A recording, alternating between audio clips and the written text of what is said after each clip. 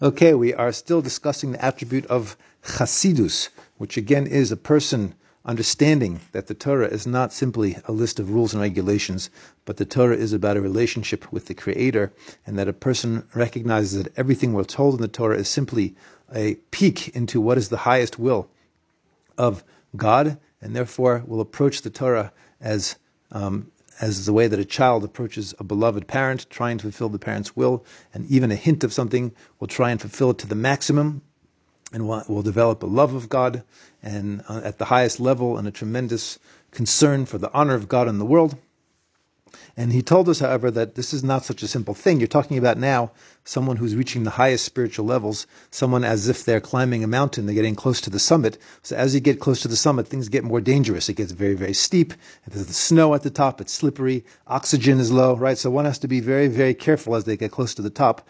And he's saying there has to be three things. He gave us three conditions a person has to have, which we're going to see again now. He says if one of these three conditions is missing, then a person, not only will they not be able to achieve the perfection, but it's actually almost certain that such a person is going to stumble and fall.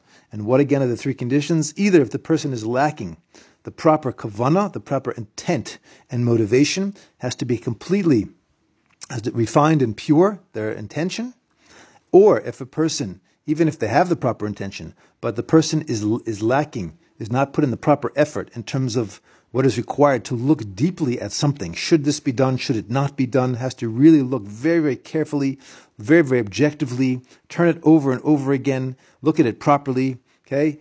Or even if the person has those first two, has the proper pure intent and has put in the proper amount of time to really think things through, says even if a person does those things, but then does not place their trust in their Creator. You have to recognize at the end of the day is that God has to actually help us to make the right decision to get there. So it's very difficult if he's lacking any one of these three. It's very difficult for a person not to fall, have a spiritual fall.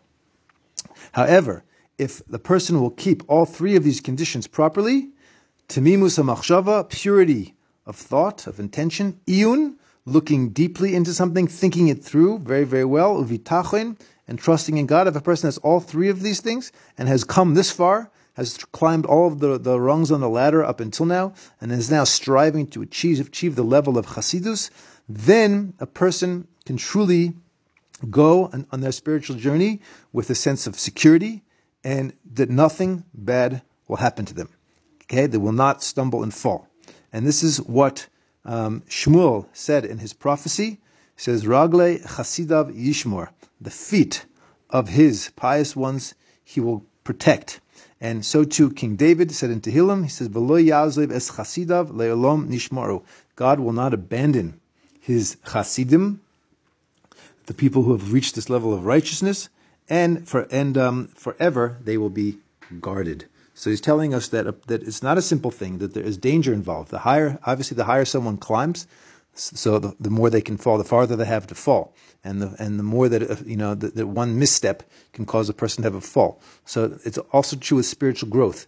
Is that if a person can achieve great things spiritually, but a person can slip, and a person can actually come crashing down as well. So he's saying, when it comes to Chasidus, is you can't be superficial. Things have to be weighed up very, very carefully. You have to have the right intention. You have to be willing to think very objectively and clearly about something. And then at the end of the day, you have to trust that God's going to help you get there.